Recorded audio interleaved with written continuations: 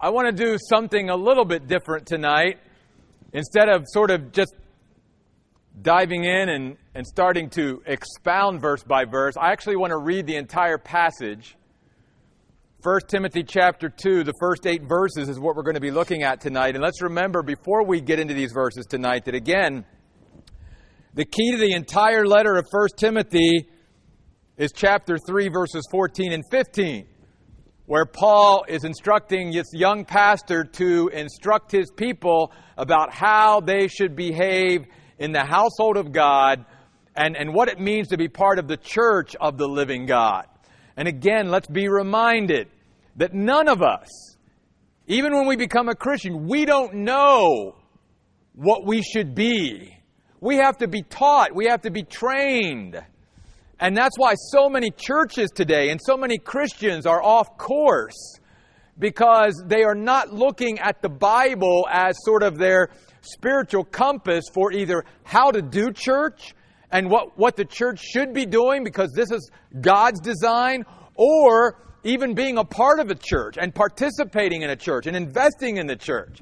Many Christians today don't see the need for that because they've never really been taught and trained of the necessity of that in their lives. And we are, again, suffering because of the lack of the Word in the churches today, because people just don't know how to do church anymore. So in this letter, it is really a prescription from the Apostle Paul to this pastor to say, this is how you teach your people at Ephesus how to do church. This is what it means to be part of the church, to be in the family of God. And so when we come to chapter 2, Paul wants to emphasize prayer. So let's look at these verses, and then I have a few thoughts to share with you tonight.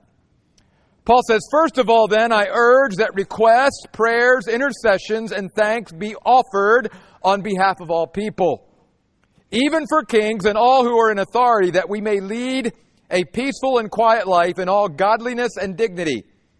Such prayer for all is good and welcome before God, our Savior, since He wants all people to be saved and to come to a knowledge of the truth.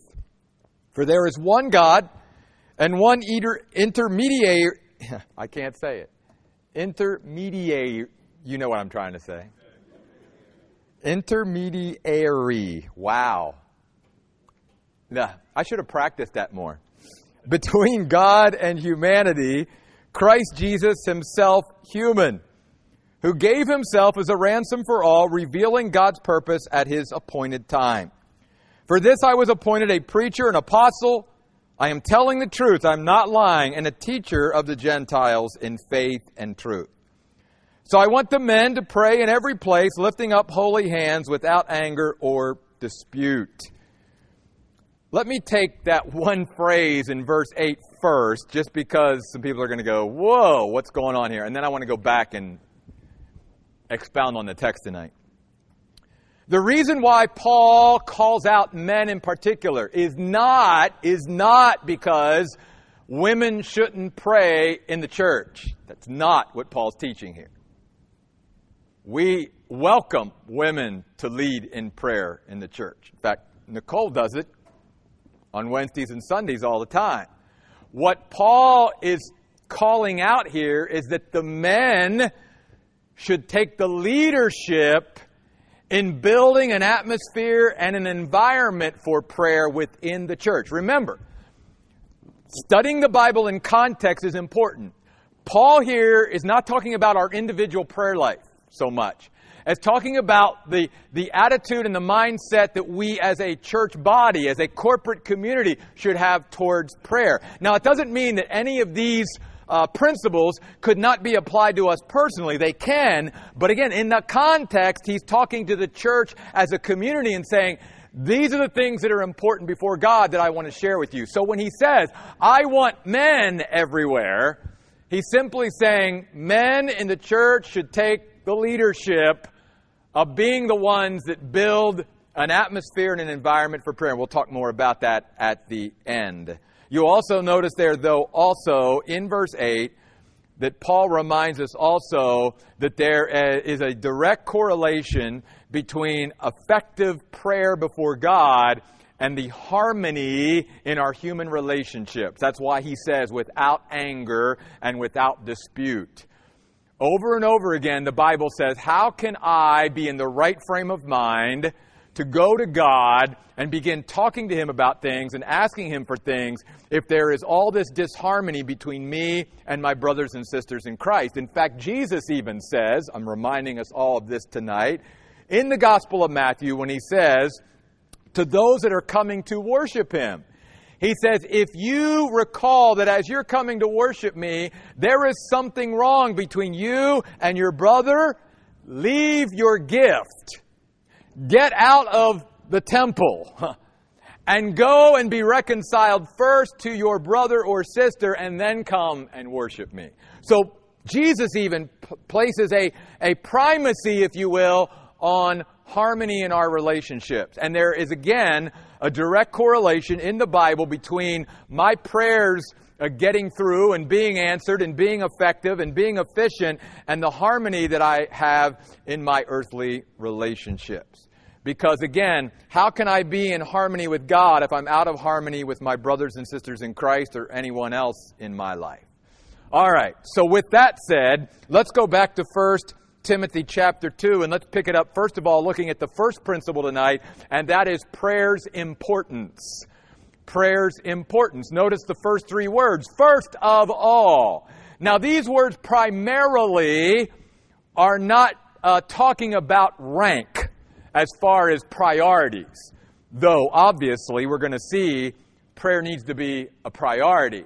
But he's not so much talking about rank as he is talking about the importance of prayer in this way. He's talking about the timing of it. When he uses the phrase, first of all, what he's saying is to us is this: before anything else, pray. At the beginning of something, pray.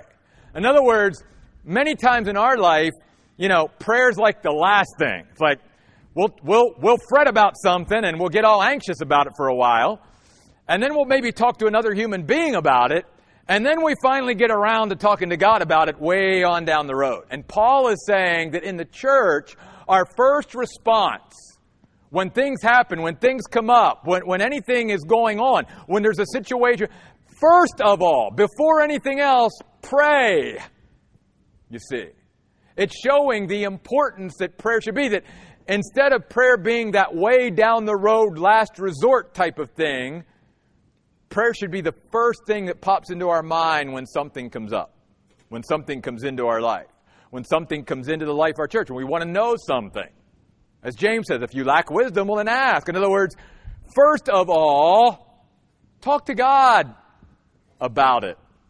And so we see here prayer's importance. I would encourage you tonight in your individual prayer life to apply this principle that as things come up, don't wait to pray before you do anything else. Before you start thinking about it even. Just start talking to God. At the beginning of a situation, start talking to God about it. Before you and I react or respond, at the beginning, Paul says, let's pray. So it does talk about prayer's importance. Next, I want us to see, though, that in this passage, we also see prayer's invitation. Prayer is an invitation. It is an invitation to God to be part of whatever situation we are praying about. It's inviting God to be a part of it. That's what prayer is. When we are not praying, in a sense, then we are saying, God, I got this. Don't need you. Don't want to really know what your thoughts are on this. Don't want your opinion. Don't want to know what you have to say about it. Don't want your lead. Don't want your guidance or anything else. I got this, God.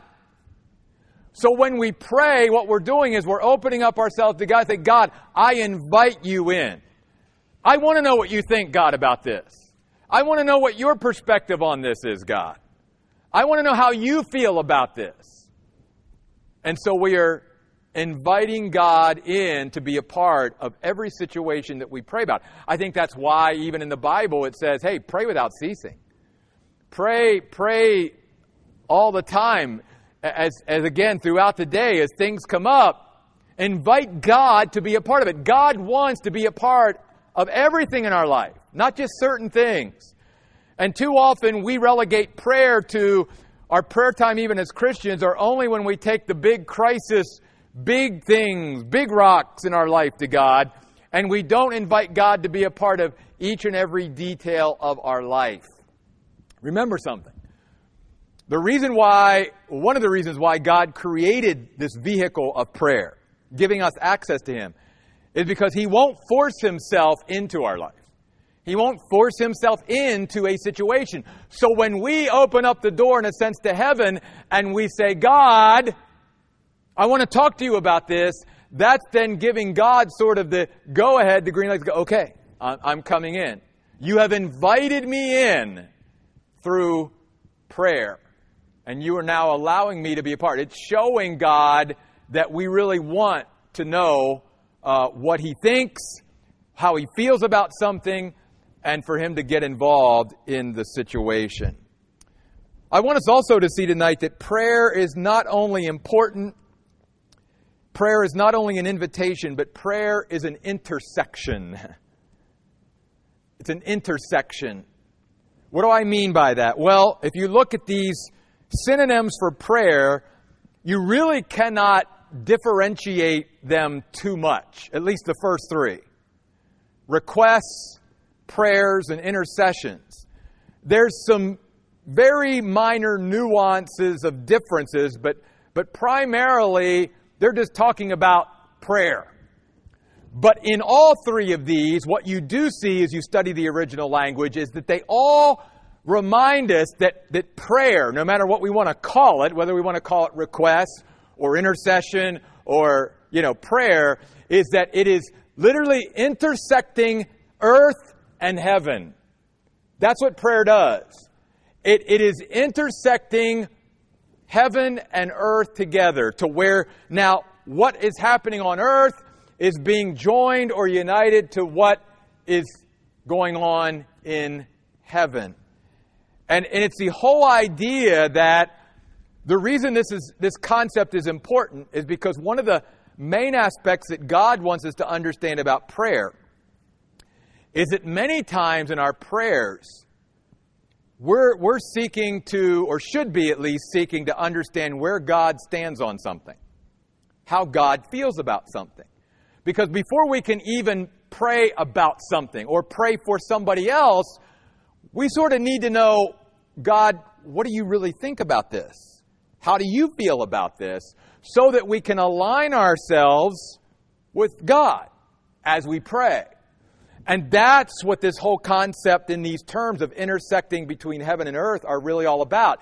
In other words, think of our prayer time sometimes as just waiting and praying for the Lord to sort of show us what hits the mark with Him, how He feels about something.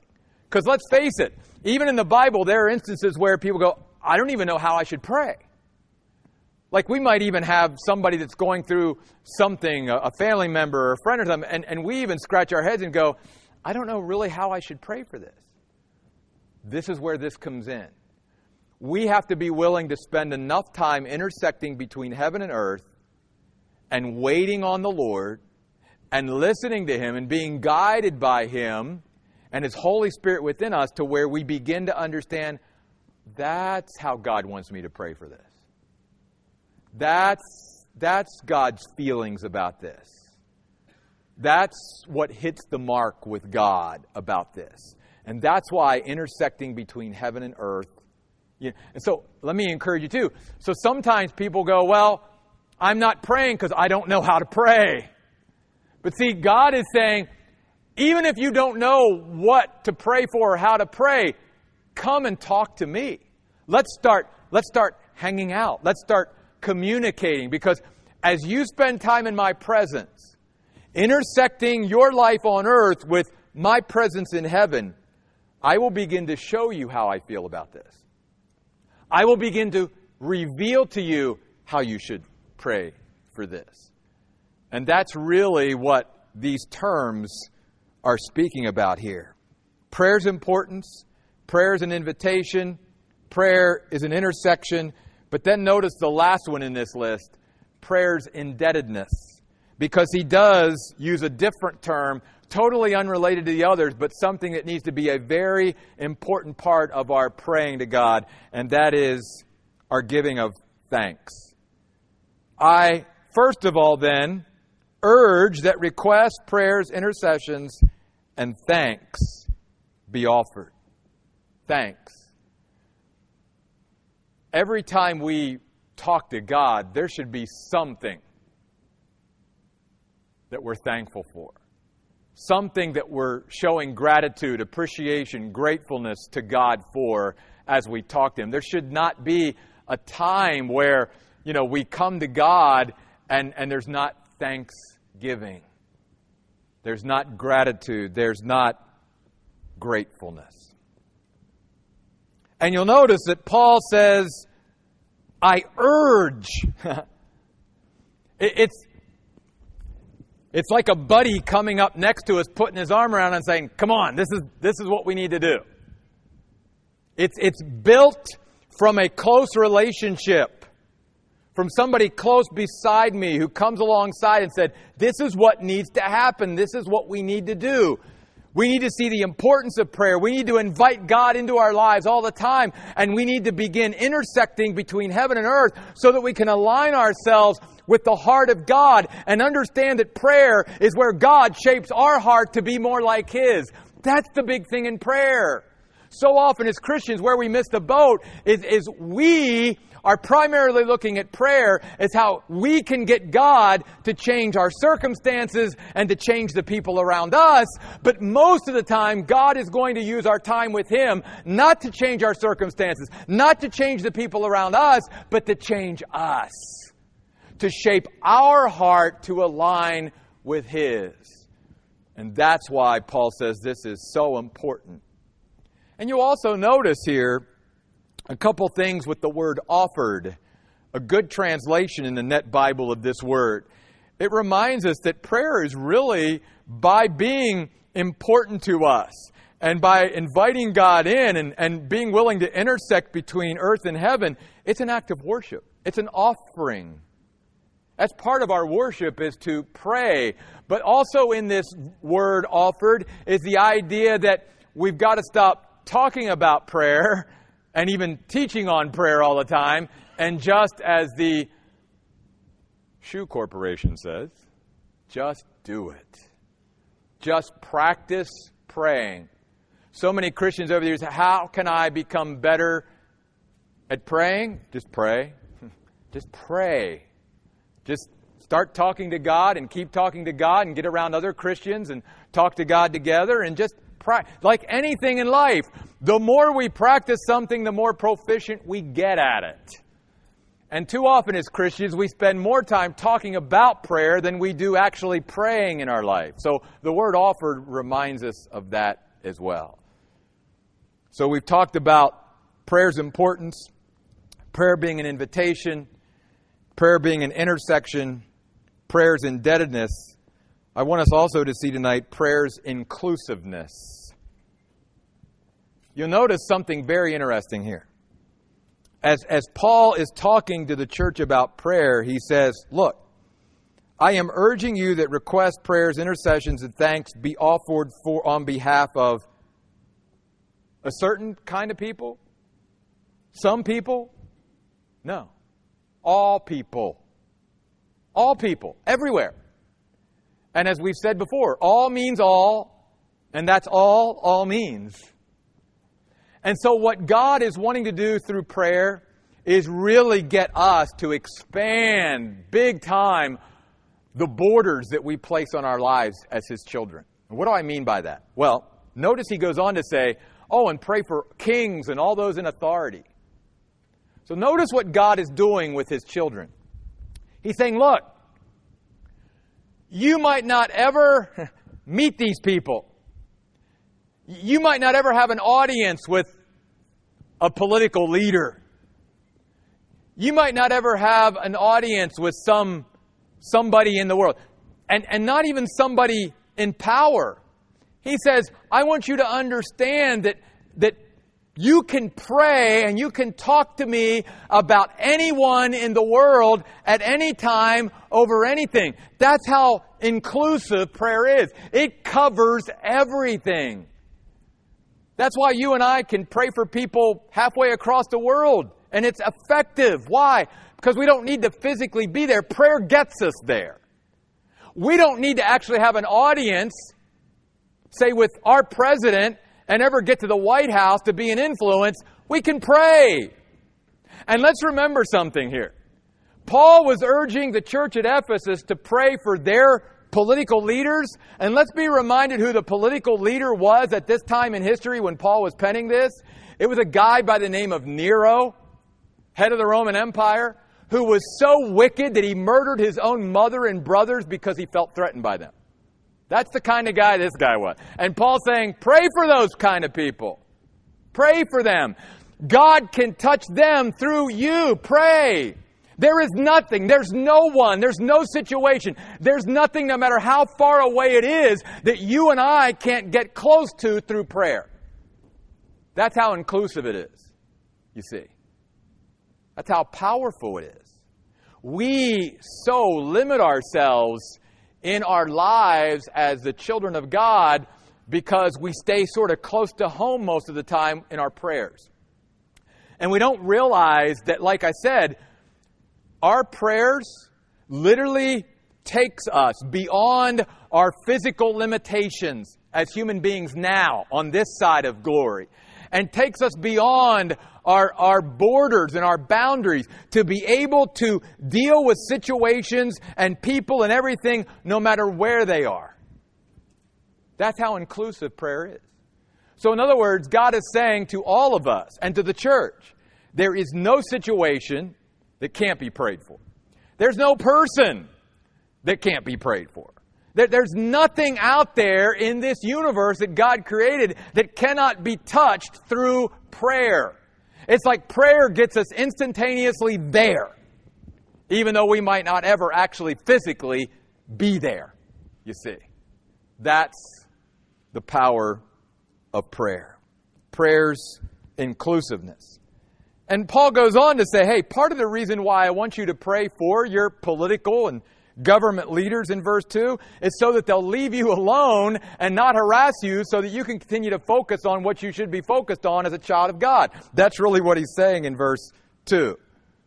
That we may lead a peaceful and quiet life. In other words, they won't harass us. They won't let us alone. They won't try to cut off our religious liberty.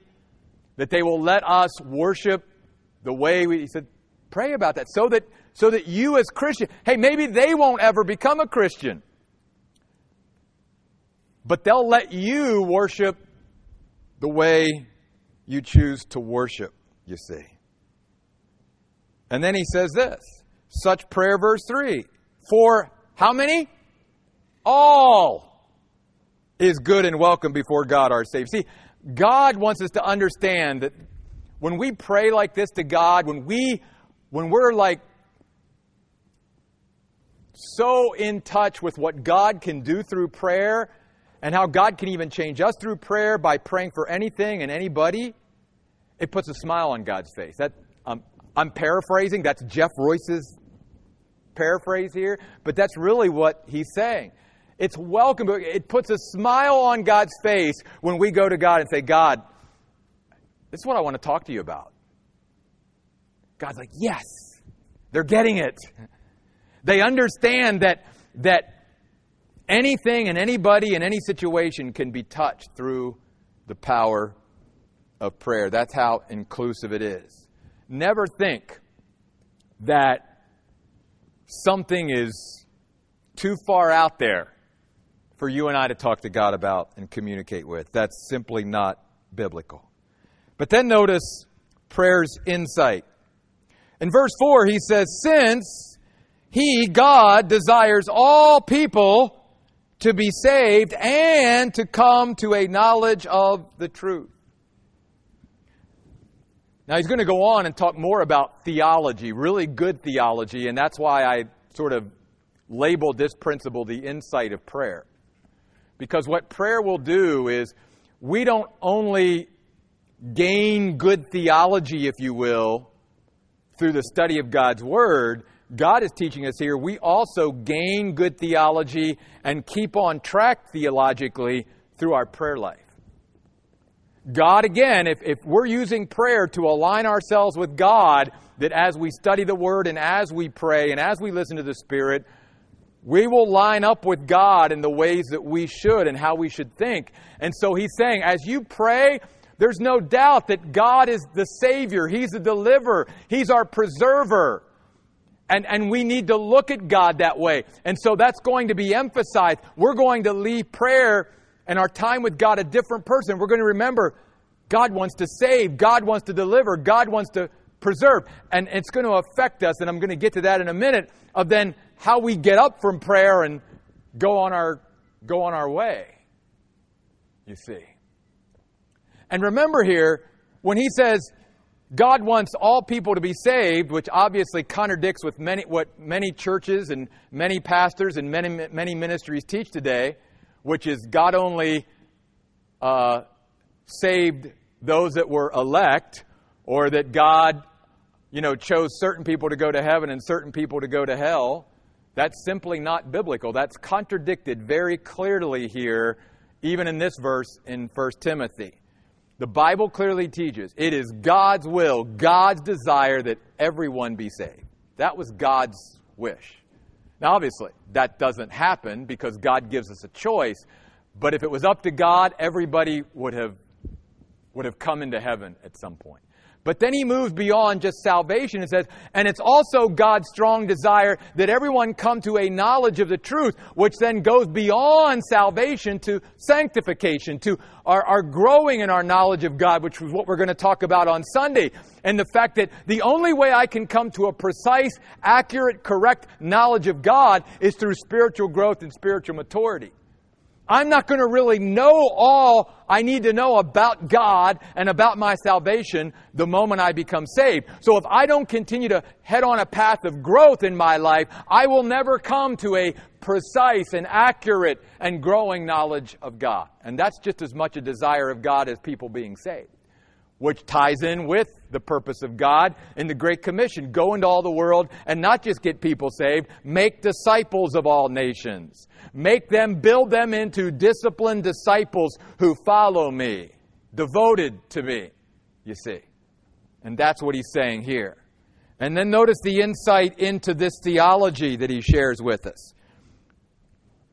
We won't be polytheists in our prayer time.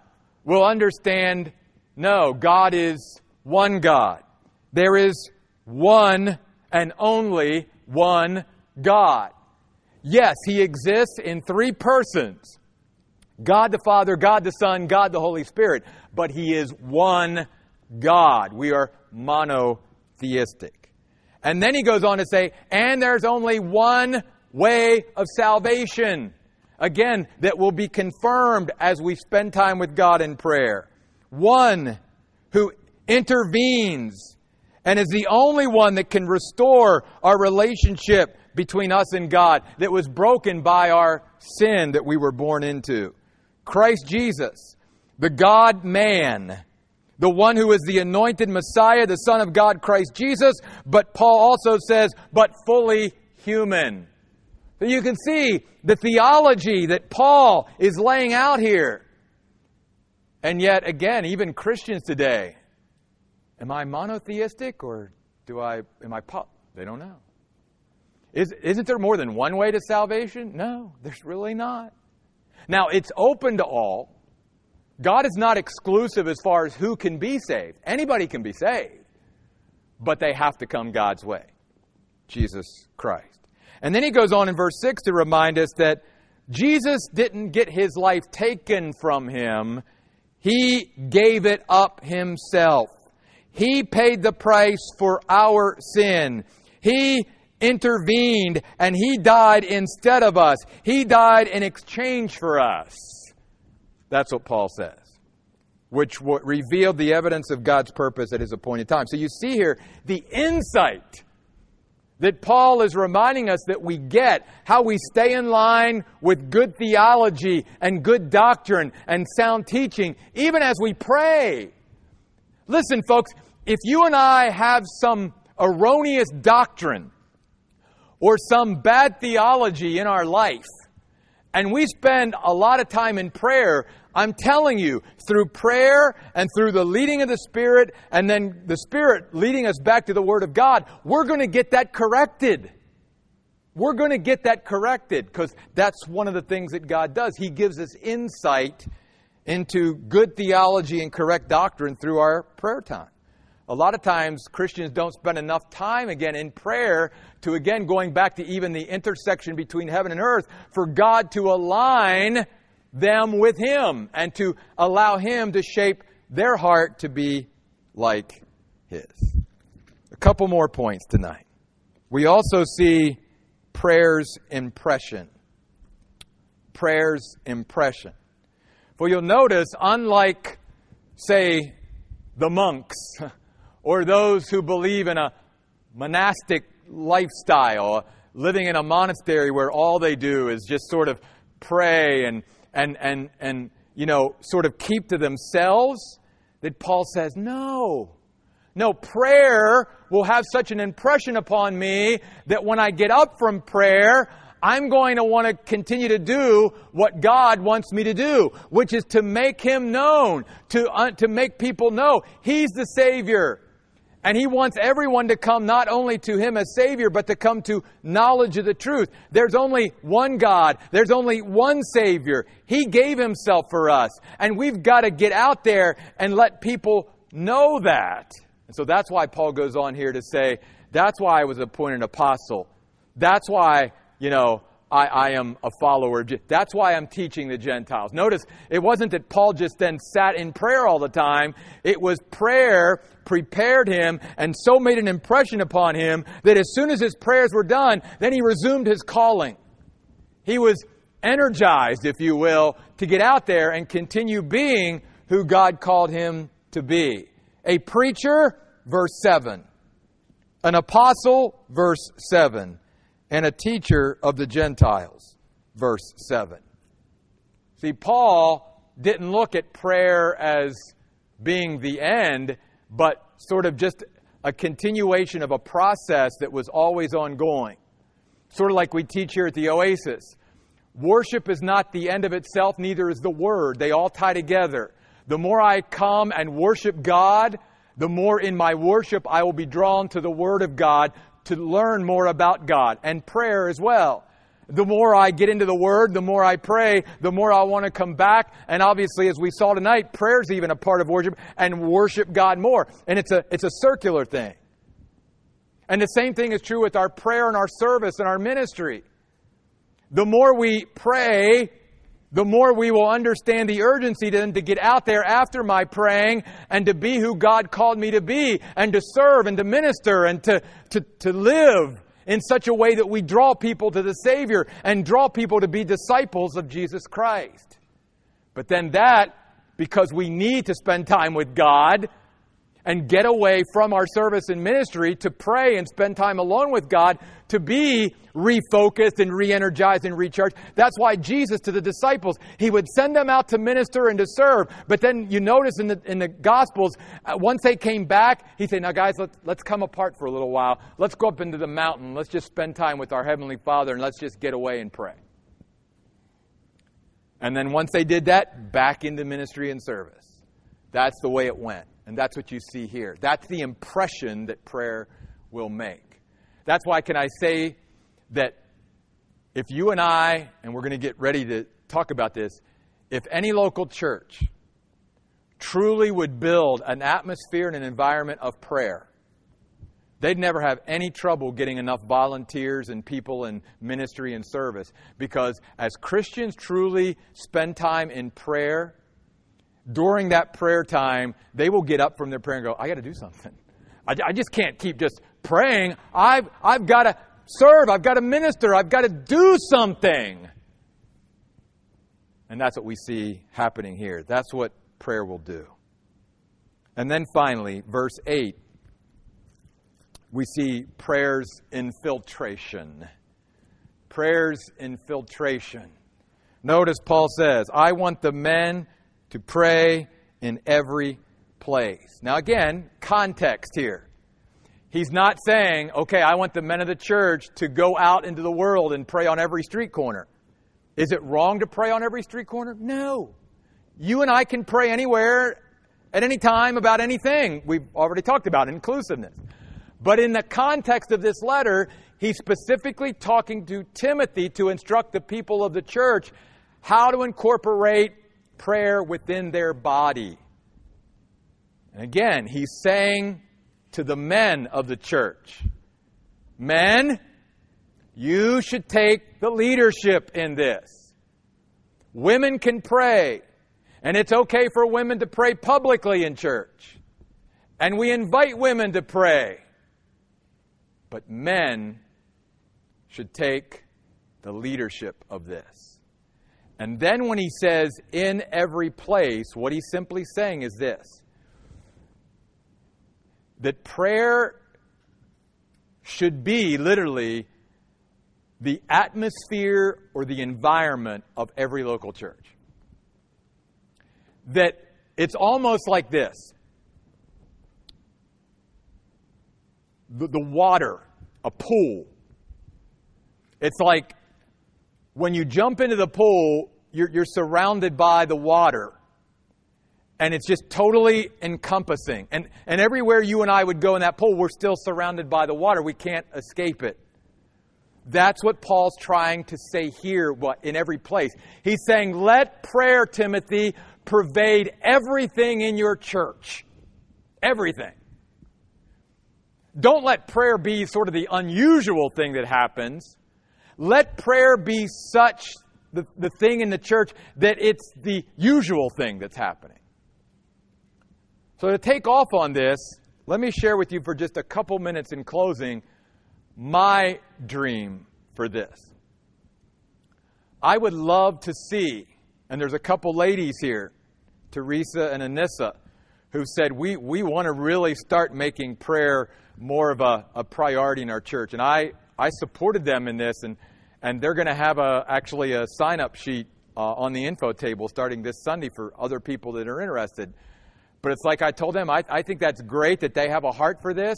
I'm hoping some of our men will get on board with this as well. Because that's the challenge here. Yes, women, let's get involved. But too often, the women are the ones that take the lead rather than the men in the church. And in the church, just like in the home, we are responsible before God to take the lead in this. But here's the goal. That prayer would be so pervasive at the Oasis that every Wednesday and every Sunday, there would be people maybe praying with and praying for somebody before Bible study and after Bible study. That on Sunday, there would be people that came early and prayed over the service and were praying with people before and after the service. And obviously, we pray during the service. That everything we do as a church, that nothing is done without us also incorporating prayer into it.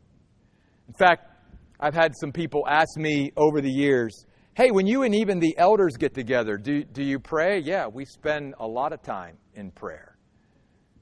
And every Sunday, Nicole and Crystal and myself, we try to meet before the service on Sunday so that we can pray as well for the children's ministry and the worship team and the ministry of the Word. We are trying to build, as Paul said, an atmosphere and an environment where prayer is just always happening in every place. And it's not unusual to see a couple people over there praying and a couple people over here praying and people coming to pray and just praying over the services and praying over the ministries and praying over one another and just making prayer, again, infiltrate everything, everywhere. Paul says that's the way prayer should be in a church. And I think Paul's saying to all of us, not only to Timothy and his church, but man, if that took hold, can you imagine what could begin to happen in a church where prayer wasn't just sort of a a leftover, something we do sort of to tack it on at the end of something, but where prayer really became the thing that just was always there, always happening in every place. So, even on Sundays when people maybe feel led to come forward, I've always told those that I know have a heart for prayer, hey, be ready in your seat to maybe come and offer yourself. Maybe they just want to be there between them and God alone, but maybe they just want somebody to come along and put their arm around and just pray with them about something. It's having that sensitivity towards one another and that heart for prayer that Paul's saying we need to develop as a church.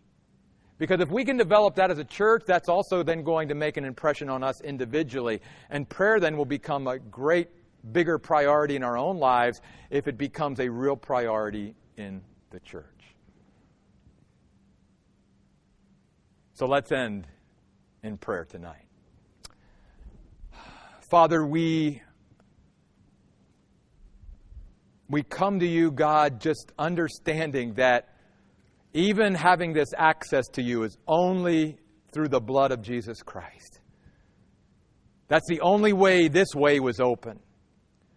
And yet, God, you have reminded us tonight that human beings here on earth can bring anything and everything to the God of the universe. We might not ever have an audience with powerful, influential movers and shakers of the earth, but we've got something way better. We can talk to God about anything and everything. And we can bring anyone and any situation to you, God, at any time. God, may you use this passage tonight from 1 Timothy, not only, Lord, to spark a fire within each of us to, first of all, pray.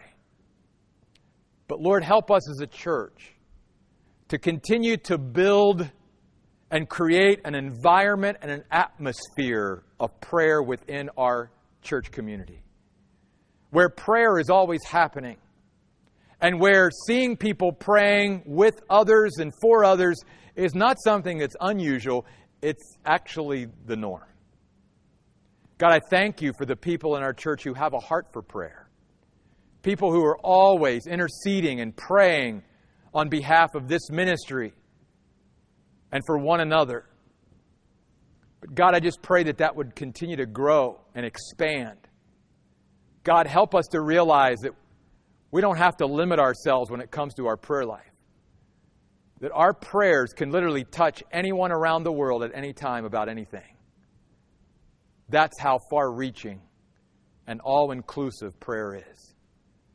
God, I pray that we might take the boundaries and the limits off of our prayer life tonight and might even begin to see prayer in a whole new way. Help us, God, to do that. We pray in Jesus' name. Amen.